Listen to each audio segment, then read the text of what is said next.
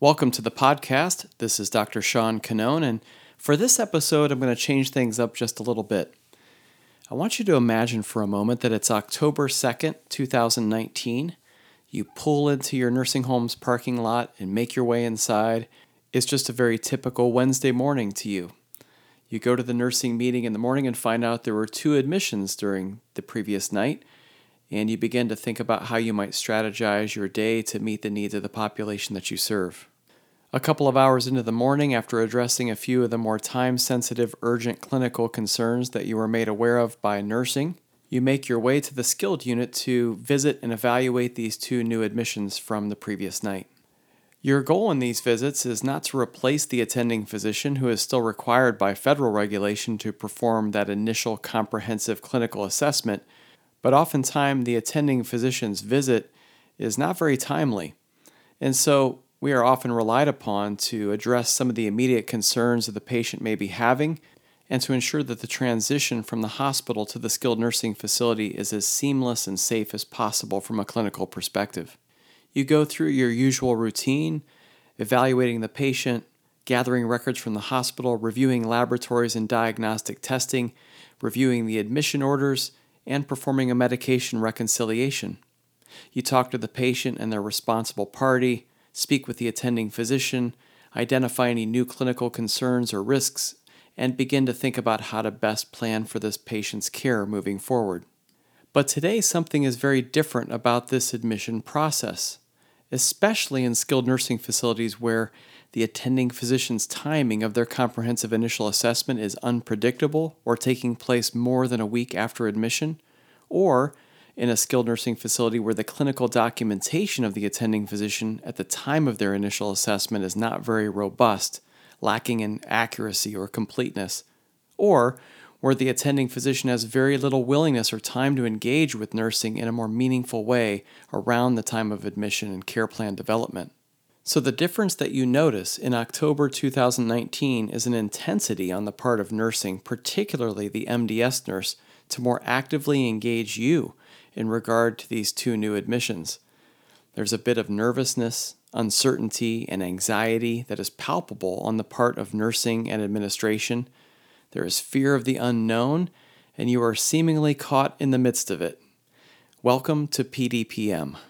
Now, many of you may have already heard of PDPM, but for those who have not, I want to take some time to just explain it in its very basic form. PDPM is the patient-driven payment model. It's a complete overhaul of the skilled nursing facility prospective payment system for skilled Medicare Part A patients. PDPM will replace resource utilization groupings, or RUGs, that system that's been in place for about 25 years now.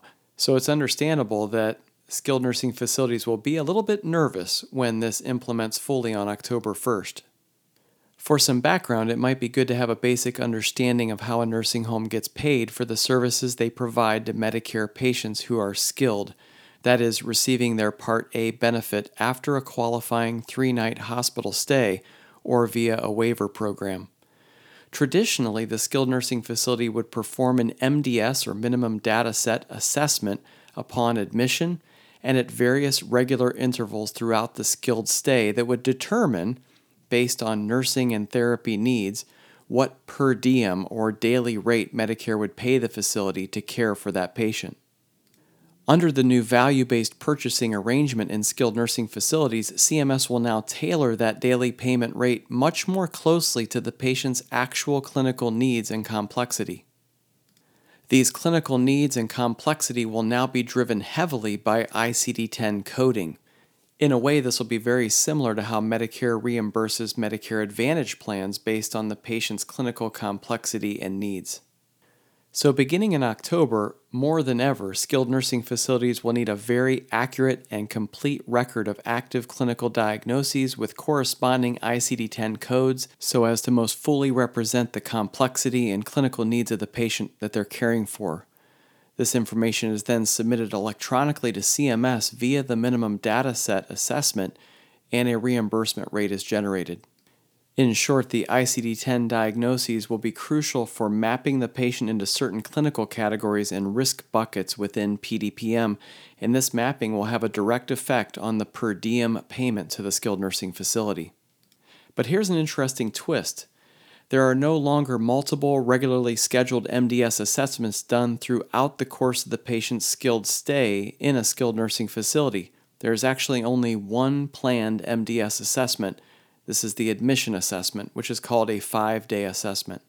This initial assessment must be completed and submitted to CMS by day 8 of the skilled nursing stay. So this initial MDS sets the nursing home per diem payment schedule for the duration of that patient's skilled stay. There is also a requirement for skilled nursing facilities to perform an MDS discharge assessment. And at their discretion, they can also submit what's called an IPA, or interim payment assessment, if the patient were to have a significant change in condition during their skilled Part A stay. The IPA would then become very important to help adjust the payment rate to account for the higher complexity of care associated with that significant change in condition. So the real question for today is, how might PDPM affect your skilled nursing facility? And maybe better, what might they be looking for from us as clinicians as PDPM is implemented? And maybe a better way to look at this is to see it from our perspective and ask ourselves the question, how might we be a better partner to our skilled nursing facilities as PDPM is implemented? Well, as we've seen already, the initial MDS assessment becomes a very crucial submission for skilled nursing facilities in generating that per diem reimbursement rate. So it will be incredibly important for them to get this done in a timely fashion, but also that the information contained within this MDS assessment be as complete and accurate as possible. So here are at least 4 things that come out of this practically that we need to be aware of and be prepared for come October 1st, 2019. First, the issue of timely visits. The skilled nursing facility will need very timely clinical assessment of patients within the first few days of admission. Additionally, if the patient has a significant change in condition during the course of their skilled stay, they will really want a clinical assessment done within 24 to 48 hours to be able to capture the necessary information for that IPA MDS submission. And this is important because they want to be able to capture ICD-10 codes and make sure that their submissions correlate directly with the clinician's notes. This brings us to the second practical issue, which is documentation. The skilled nursing facility will want clinicians to be as complete and accurate as possible in their clinical documentation, especially around these admission assessments and if that IPA MDS submission is going to be undertaken. It also means that our documentation has to be completed in a very timely fashion so that it's accessible to the nursing facilities as they're completing these MDS assessments. The third issue is participation. As a valued member of the interdisciplinary team, we as clinicians will need to have a willingness to work as a team player. There may be times when we need to dedicate a few moments helping to clarify a diagnosis, helping to gather and make sense of records being sent with the patient from the hospital. We need to be available to skilled nursing facility staff as they are in these very time-sensitive windows for MDS submission. We may need to take a little extra time with a family or calling an outside physician to gain clarity into various clinical aspects of our patients. We'll also need to be willing to work more closely with ancillary services within the skilled nursing facility, in particular the consultant pharmacist and therapists. Finally, we will need to deliver high-quality patient care. We are in our roles as clinicians because we are ultimately concerned about delivering good care to patients. We want to see them do well. We're not here ultimately concerned with how a skilled nursing facility gets paid, but in this new developing healthcare system, we always need to be focused on the value that we provide to all stakeholders.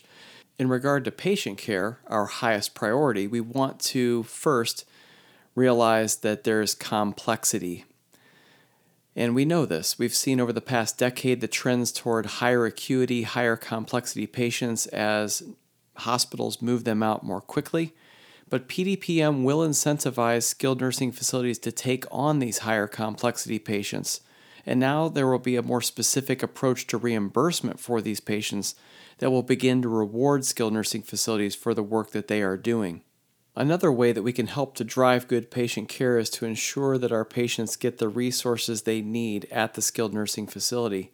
One of the ways that we can do this is to make sure that the skilled nursing facility has a very clear, accurate, and complete picture of the patient in terms of their clinical complexity.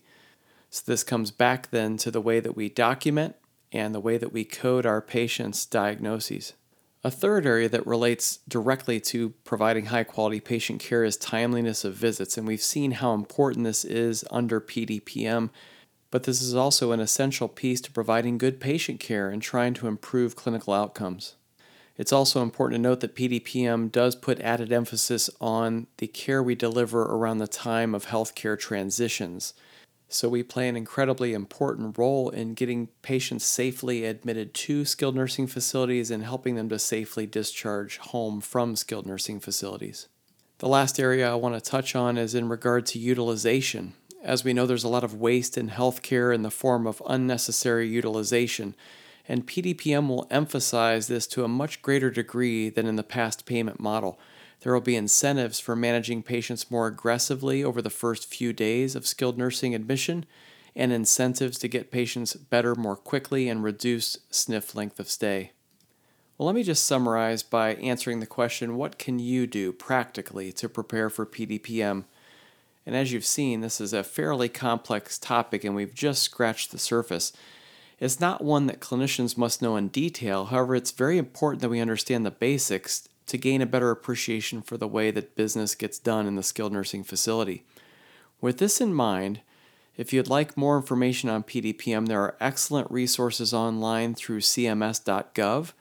Additionally, we have created a full PowerPoint program with voiceover that's housed in our library and available to you at any time should you want more depth of understanding of PDPM. Beyond that, here are the next steps. Check out some of these additional educational resources. Ask a lot of questions. Feel free to ask them here internally, but also ask them at the level of the skilled nursing facility in which you practice. What are they doing to prepare for this? What are the expectations that they have for its implementation? How will this affect their operations, their staffing, and how will it affect the expectations they have of you? Next, be committed to making timely visits and providing quality documentation and actively participating as a valued member of the interdisciplinary team.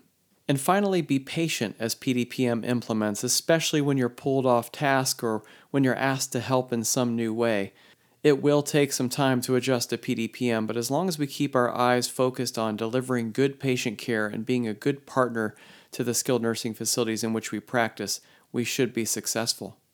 We expect that PDPM will cause some significant anxiety for skilled nursing facilities as they learn to navigate this massive change in reimbursement, but ultimately, I believe this is a necessary change to better align patient care to patient needs, and we have a role to play here. Well, thanks as always for listening to the podcast. I hope this is beneficial to you in your practice, and we look forward to our next episode. In the meantime, if you have any questions about today's content or you have an idea for a topic for a future podcast episode, please feel free to email me at any time.